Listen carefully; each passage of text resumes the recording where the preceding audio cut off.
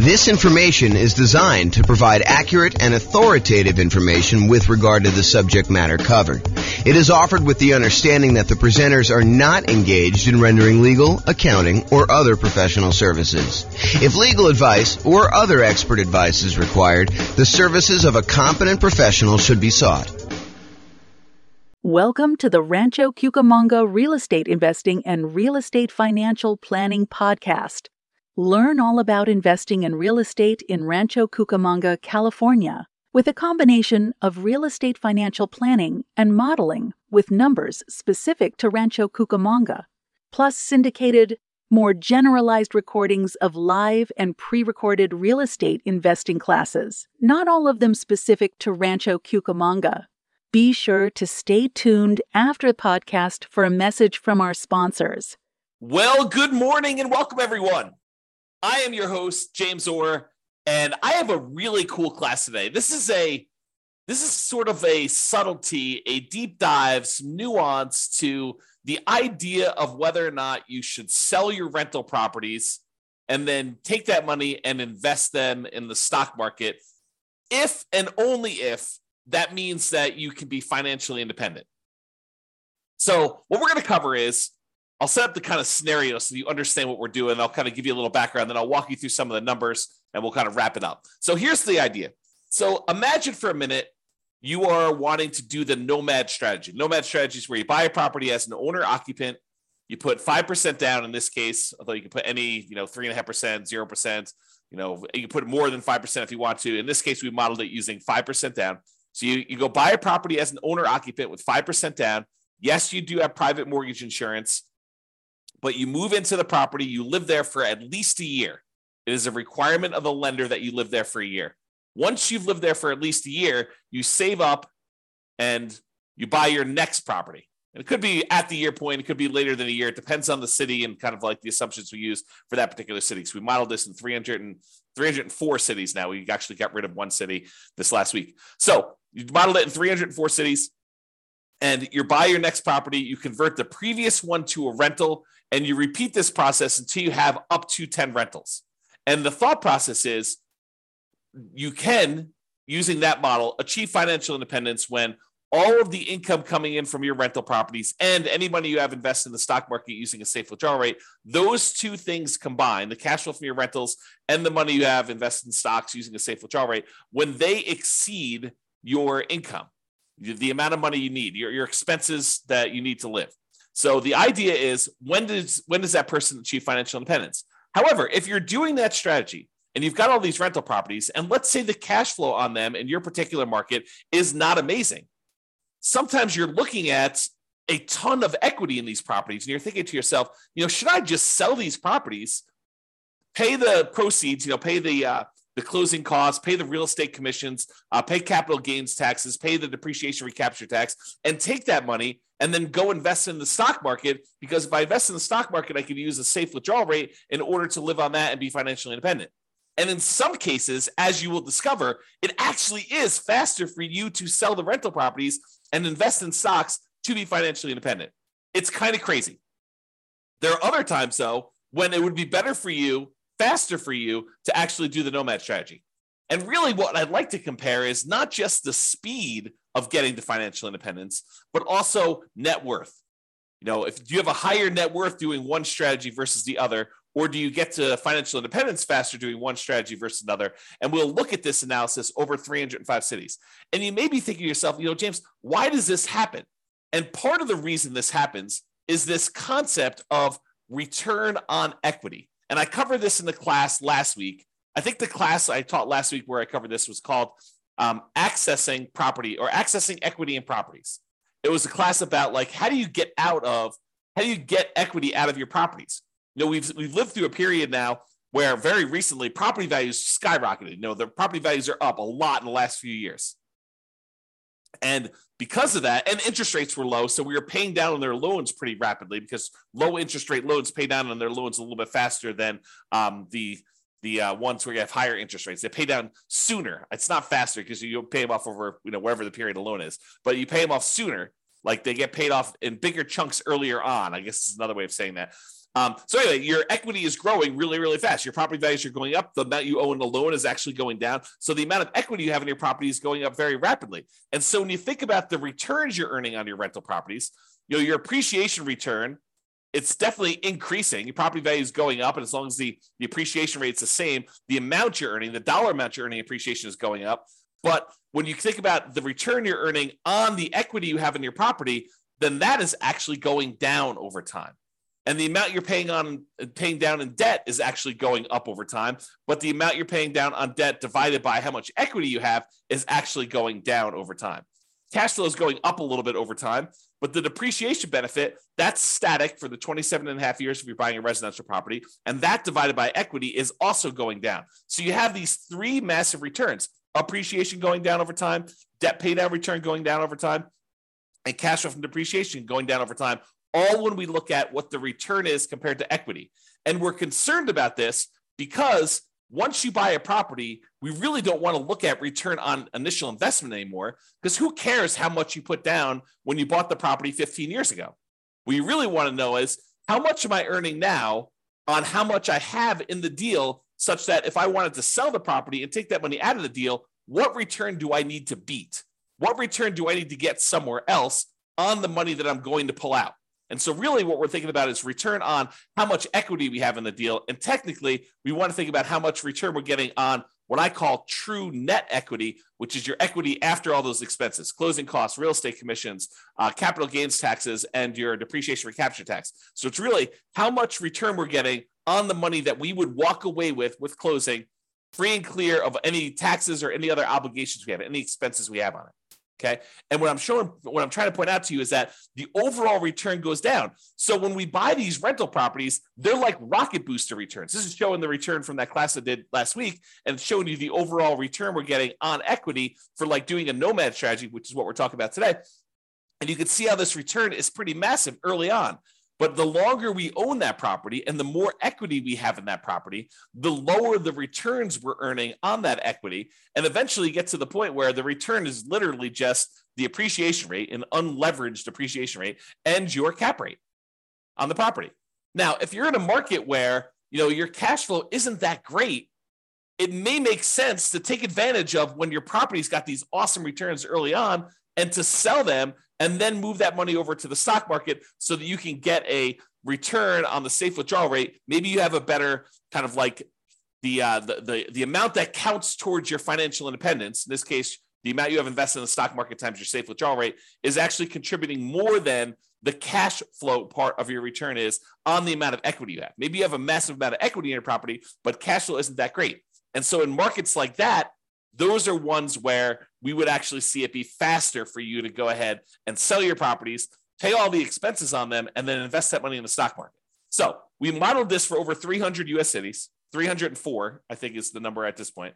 We got rid of one city last week. One of the cities we had picked, I learned, was primarily a over 55 retirement community. Happens to be one of the top 305 cities in the U.S. in terms of population, but it also happens to be a 55 plus retirement community. And so I didn't think it was a representative city to do analysis on. So I've since removed it. So now we're down to 304.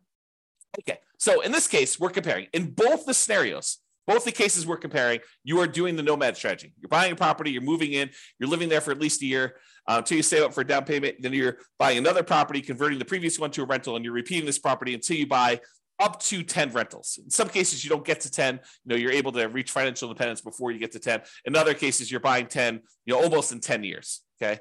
So you're doing that. You're putting 5% down and you're doing that. Okay. Now, in one of the scenarios, you are not ever selling any properties. You're just always keeping your properties. You're never selling any of them. That's what we're calling the baseline nomad model. However, in the other strategy, we're saying, look, you're going to do the nomad strategy exactly as the other one was doing it.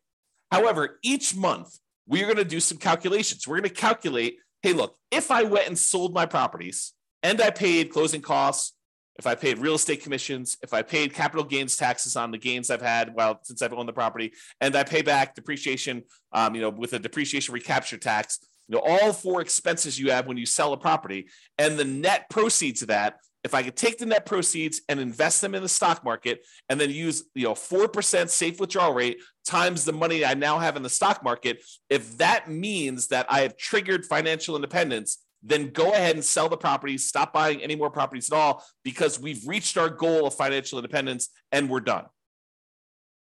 And then I'm going to compare those two strategies, baseline Nomad, where you're not ever selling any properties, to this one where if you actually can be financially independent, then do it.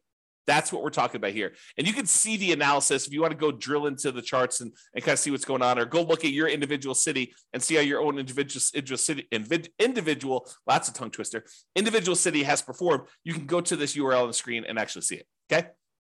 Now, I've already covered what financial independence. I've covered this in previous classes. I'll do a really brief one here.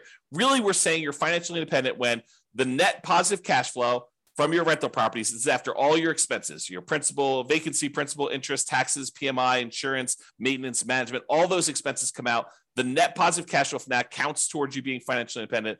Any invested assets you have times your safe withdrawal rate. So any money you have in the stock market or bonds, or any loans you've made as a lender, if you want to be a hard money lender or something like that, all of that money, that big pile of money times a yearly safe withdrawal rate would count. So the 4% of whatever that dollar amount is. If you had $1 million invested in stocks and bonds and loans out there as a hard money lender, then it'd be about $40,000 a year would count towards you being financially independent. Plus all three passive income types, Social Security, annuities, and pensions, which we're not modeling in this particular scenario. So we're really focused in on cash flow plus any safe withdrawal rate times, the amount you have invested. So those are really the sorts of financial independence. When those exceed your living expenses, that's when you're financially independent in our modeling.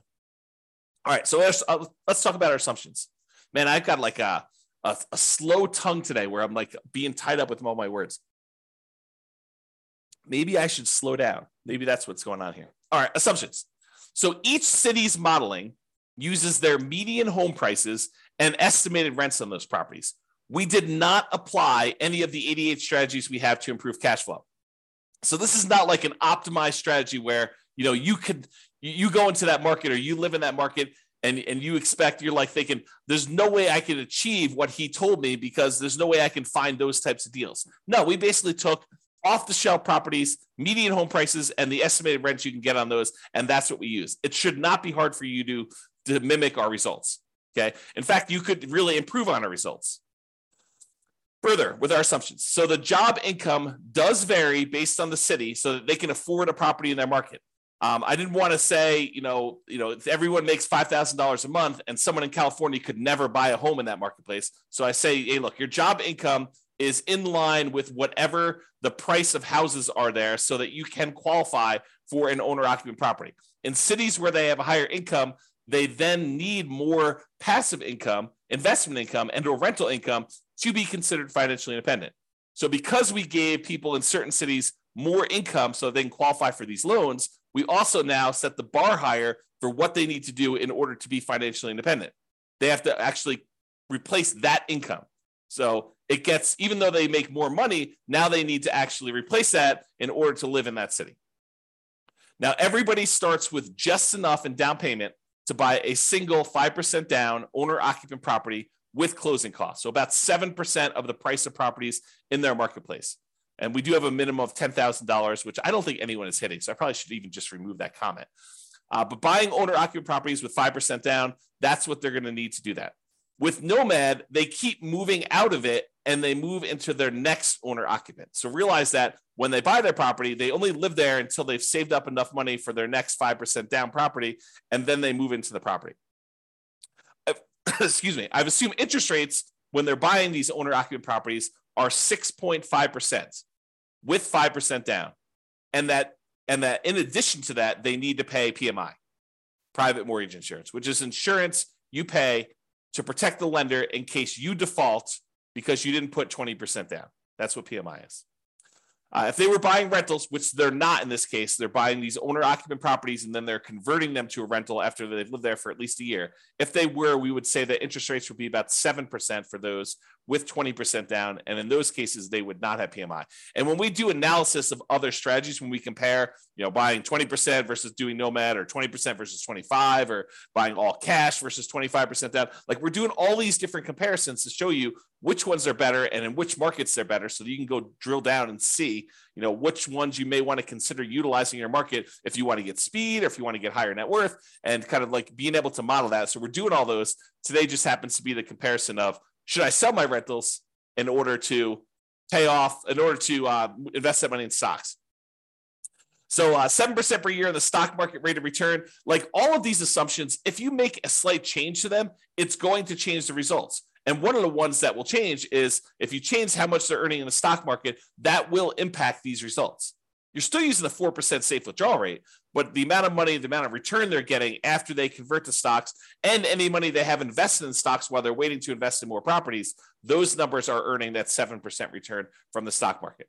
And I modeled this out over 100 years. If you want to see any of my assumptions in detail, you can go to realestatefinancialplanner.com/model, MODEL, and you can actually see all my assumptions there. Okay, so let's jump right into it. So which ones achieve financial independence? Which ones will it be faster if they actually sell their properties and convert them to stocks? It turns out that in 120 of the 304 cities, it made no difference at all. So in other words, it was not faster for them to actually sell their properties, move to stocks in order to be financially independent. 120 cities, about a third. But that means that in 184 cities, it actually was faster. It was better for them to sell their properties, pay the fees, closing costs, real estate commissions, capital gains taxes, and depreciation recapture tax. Just bite the bullet, pay all those fees and taxes and costs in order to do this. Take that money, invest in the stock market, and use a 4% safe withdrawal rate in order to be financially independent. It'd be faster for them in 184 cities. About 2/3 of the cities. I think that surprises a lot of folks. Okay. Here's kind of a distribution of what happens. And you can see that, the gray ones are the ones where they are, they're doing the selling all the properties in order to be financially independent. And you can see that some of them get moved up. Not all of them, but some of them get moved up. And there are a few on this really high extreme over here. Okay. Now, how much better is it? And how is it distributed based on price? Is this all the really, really expensive property cities where this happens? Or is this all the really cheap property cities? Nope, it's spread out. And the difference in the number of months is, it's less than 10 years in most cases, but it's actually probably in most cases, it's about 5 years or less. Okay. So how much faster is it? Just eyeballing this. This is the 5-year line here. It shows that anyone's below here are less than 5 years faster. Anyone's above here are more than 5 years faster. And each green dot shows you that selling the properties and investing in stocks is better by that many months. And then this axis shows you how expensive the properties are. So, in the properties where it's about $500,000 properties, that's right here, shows you those. Okay. So this just gives you an idea of how much faster it is for which ones and how that is spread out over different priced houses in those marketplaces. Okay. So, certain cities have cheaper houses, certain cities have more expensive houses, and you can see that it's not skewed so that this only happens in really expensive markets, or it's only skewed where it only happens in really inexpensive markets. It's spread out a bit. All right. So we talked about achieving financial independence and the speed in order to be financially independent. We said about in 2/3 of the cases, it would be faster for you to actually sell the properties, pay all the fees, and invest in stocks in order to be financially independent. However, let's now look at net worth, right? What's your overall net worth if you do this? And in 44 cities, about 15% of the time, you would have a higher net worth at year 40 if you actually did not sell your properties and just kept them. So about 15% of the time, you'd have a higher net worth. In 260 cities, it didn't make any difference at all. 260 cities, no difference at all. With 184 with 44 cities, you would actually have a higher net worth. Now, this is at a snapshot in time in year 40. If we went out to year 50, these numbers would be different, right? Because whenever you go and you sell all these properties, you're probably lowering your net worth. You're paying all the costs in order to get at that equity. You're paying your closing costs and real estate commissions. You're paying your capital gains taxes. You're paying your depreciation recaps. All of those are pretty expensive to get at that equity to begin with. And then if you're earning 7% in the stock market, that 7% has to be greater than the return you're earning on your rental properties in order for you to have a higher net worth, which in most cases is probably not. Okay. So this is a snapshot in time showing you that in 44 cities at year 40, it would be better for you to keep the properties. And it shows you the distribution for those. And it tends to be the ones on the lower end of the price point is where that happens. Okay. That just happens to be where it is. All right. So let's take a look at some of the summary stuff. So when you look at it, and I have average and I have median here. So on average, selling the properties, if it means you're able to be financially independent, speeds up your time to financial independence on average about 21.6 months, a little less than 2 years.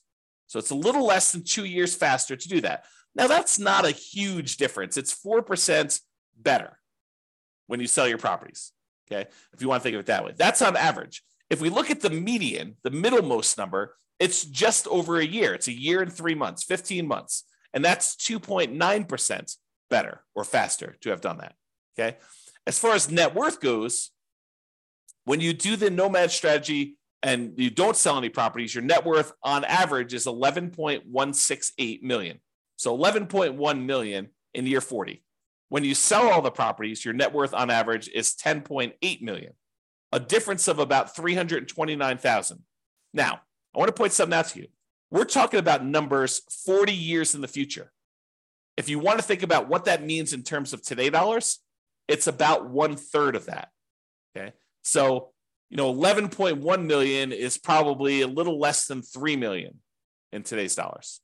I'm sorry, a little bit less than 4 million in today's dollars. Okay. And 10.8 million is less than that, but not that much. The difference is 329,000. That's like a difference of about 110,000 in today's dollars. So we're not talking about huge differences. It's a 3% difference in net worth. So again, not huge when you do that. Now let's talk a little bit about risk. Oh, by the way, that was average. The median net worth difference is 8.1 million versus 7.6, or a difference of 477,000. In today's dollars, that's like, $150,000 or so. It's 5.9% better for you to have done the regular Nomad, not paid those expenses. But you're trading a little bit of net worth in order to be able to be financially independent earlier, faster. Okay. And what we're not talking about is we're not talking about the idea that you may be able to, in some cases, still stop working when you haven't technically achieved financial independence, knowing that you could convert it to the stock market at any time, but you could sort of almost coast in. I'll have to do a whole class on that later. But the idea is that sometimes, even when you're not quite at financial independence, you can stop, use some money to kind of bridge the gap to get there. Okay. Imagine for a minute, you're looking at your rental properties and you realize that, a whole bunch of properties are going to pay off a year from now, but you have more than enough cash set aside to get you to that year point. And at the year point, when your properties get all paid off, your cash flows are going to increase massively and you'll be financially independent at that 1 year point, a year from now when you pay off the properties. But let's say your living expenses are $10,000 a month and you've got $500,000 in cash somewhere. Could you go spend $120,000 from your cash, stop working a year early, knowing that a year from now when the properties are paid off and your rentals are going to provide more than enough cash flow in order to support you at that point, could you go and do that? Sure. If you have $500,000, you could probably do it 2 years early, right? And so we're not talking about that as a strategy, which is probably a whole separate class. All right, let's talk about risk. When we look at risk, really the baseline Nomad is going to be a little bit less risky when you're looking at things until you get to the point where you sell off the properties and then you get rid of a bunch of debt, and that becomes less risky for you to have sold off the rental properties at that point. So if you think about it this way, one of the ways we measure risk is a whole bunch of measures related to debt, like your debt to income or your debt to your net worth or your debt to your liquidity or debt to your account balance is another way of saying that, or how many months of reserves you have based on how many rental properties you need to kind of like have reserves for. And so you can see when you sell off all your rentals that you de-risk your portfolio. And so whenever you go and you sell off your properties and then invest in the stock market, you're trading all the risks we have associated with rental properties for now the risks of the stock market. They're just different risks. It's not that they're necessarily better or worse, depending on who you are and what you believe. But when you actually get rid of a lot of leverage, that does de-risk your portfolio because you're unleveraged. Okay. So selling off rental properties tends to de-risk you, except when we look at your total rent resiliency and your total price resiliency, which are a little bit better in the regular baseline scenario. All right. So you could apply all of the 88 strategies that we have to improve cash flow to improve on these numbers. We're basically using median price properties and what rent might be on those in each market. You should be able to choose better and do better if you were deciding to do this yourself. And I do model some of those improvements in the modeling thing. You can go see me, do like, what if you can get 10% better rents, or what if you buy a property at a 5% discount or 10% discount? We look at those and see the impact of doing that versus doing the kind of like baseline scenarios we've got. If you go to the realestatefinancialplanner.com/model, you can see all those for your city. I did it for all 304 cities. Okay. Now, realize I am not an expert at your market. If you go look at the numbers, you're like, hey, James, these numbers are not what I'm seeing in the marketplace, and you're an expert at your market, please do reach out because I want to improve the numbers. And I don't know your market, right? Like I live in Northern Colorado. I don't know your market specifically, but we're doing analysis on all these based on, the numbers that I could see. So if you come to me and say, look, we need to change this. Prices are actually about 10% less and rents are, about 5% more. And you tell me that anyone can achieve that. It's not like, a killer deal that only you can find and that there's only one of them every 6 months. We want to find something that not the best case, but what any real estate investor could go and expect to achieve in your marketplace. So if you come to me, we can rerun all the numbers and do that. And then we'll update all these charts and stuff. So if you're watching this video after the fact, and you're like, hey, the numbers in your video are different than the numbers you're showing on your website. Yeah, as prices change, as interest rates change, as your rents change, as someone comes in and tells me, James, your numbers were all hosed, I will update those and we'll readjust them. And so they may show up as slightly different from what you've seen on the video, or very different depending on what happens with the market. If interest rates change dramatically in one direction or the other, the numbers will look very different. Or prices change a lot. That's another thing to say. So reach out to me if you want to update some numbers so we can do that. All right. So in conclusion, in our current market conditions, our current price, current interest rate, current rents in the 300 plus US markets, using what I would refer to as less than ideal median price to rent properties, eventually selling all your rentals can help you achieve financial independence faster about 60% of the time. In 60% of the markets, you would be better off selling your rentals after owning them for a period of time, and then taking that money and investing in the stock market and living off a safe withdrawal rate. That will get you to 5 faster in about 2/3 of the market, 2/3 of the cities. However, you tend to end up with a higher net worth in year 40 in about 15% of the cities by not selling your rentals and paying all those costs, closing costs, real estate commissions, capital gains costs, depreciation recapture taxes, maybe continuing to buy properties even more and not stopping working. Which makes sense, right? I mean, if you don't sell the properties, you don't have all those expenses. If you keep buying more properties, if you're not selling them, you keep working, sure, you're going to have higher net worth. That just makes sense. But sometimes you're willing to trade a little bit of net worth for speed to financial independence. However, the market does matter. You would not be able to improve your time to financial independence in every market by doing this. That's why you really need to go study your market, which I've done all the analysis for you. Go look at it. If you got questions, reach out. But it's best if you look closer at your specific market and apply as many of the 88 cash flow improving strategies as practically possible to improve on your own personal implementation. So go check out realestatefinancialplanner.com/model, and you could do that. This has been James Orr. I hope you like these classes. I like going into this detail where we could show you the impact of changing your strategy and how doing one little thing differently or having one little tweak in how you implement your plan can have massive impact on things, and how it's much better in some markets. And it's not always universally true, which is why there's a lot of arguments in these online discussion forums and amongst people where they say, hey, it's always better to put 20% down. It's always better to put 25% down. It's always better to not pay off your rentals. It's always better to pay off your rentals. People have these different opinions on things. And the point is, that in some cases, it actually is better to do one way. In some cases, it's better to do it the other way. And sometimes it's split. Sometimes it's universally true, but most of the time it's not universally true. It's sort of like it depends. And that's why we're going over this stuff. All right. Hope you enjoyed. This has been James Orr. Have a great day, everybody. Bye-bye for now. With home prices up, mortgage interest rates up, and rents up, but not quite enough to counteract the higher prices and interest rates. Cash flow on rental properties in Rancho Cucamonga is harder than ever. Book a call with the Real Estate Financial Planner to apply our proprietary 88 strategies to improve cash flow on your rentals. See the show notes for a link to schedule your call and improve your cash flow today. If you're a real estate agent, lender, or professional in Rancho Cucamonga that wants to help our real estate investor listeners, consider reaching out to learn about collaboration opportunities with this podcast. We'd love to add more value to our listeners by having you assist our investors buy, sell, and finance their real estate investments. See the show notes to schedule a call to discuss collaboration opportunities.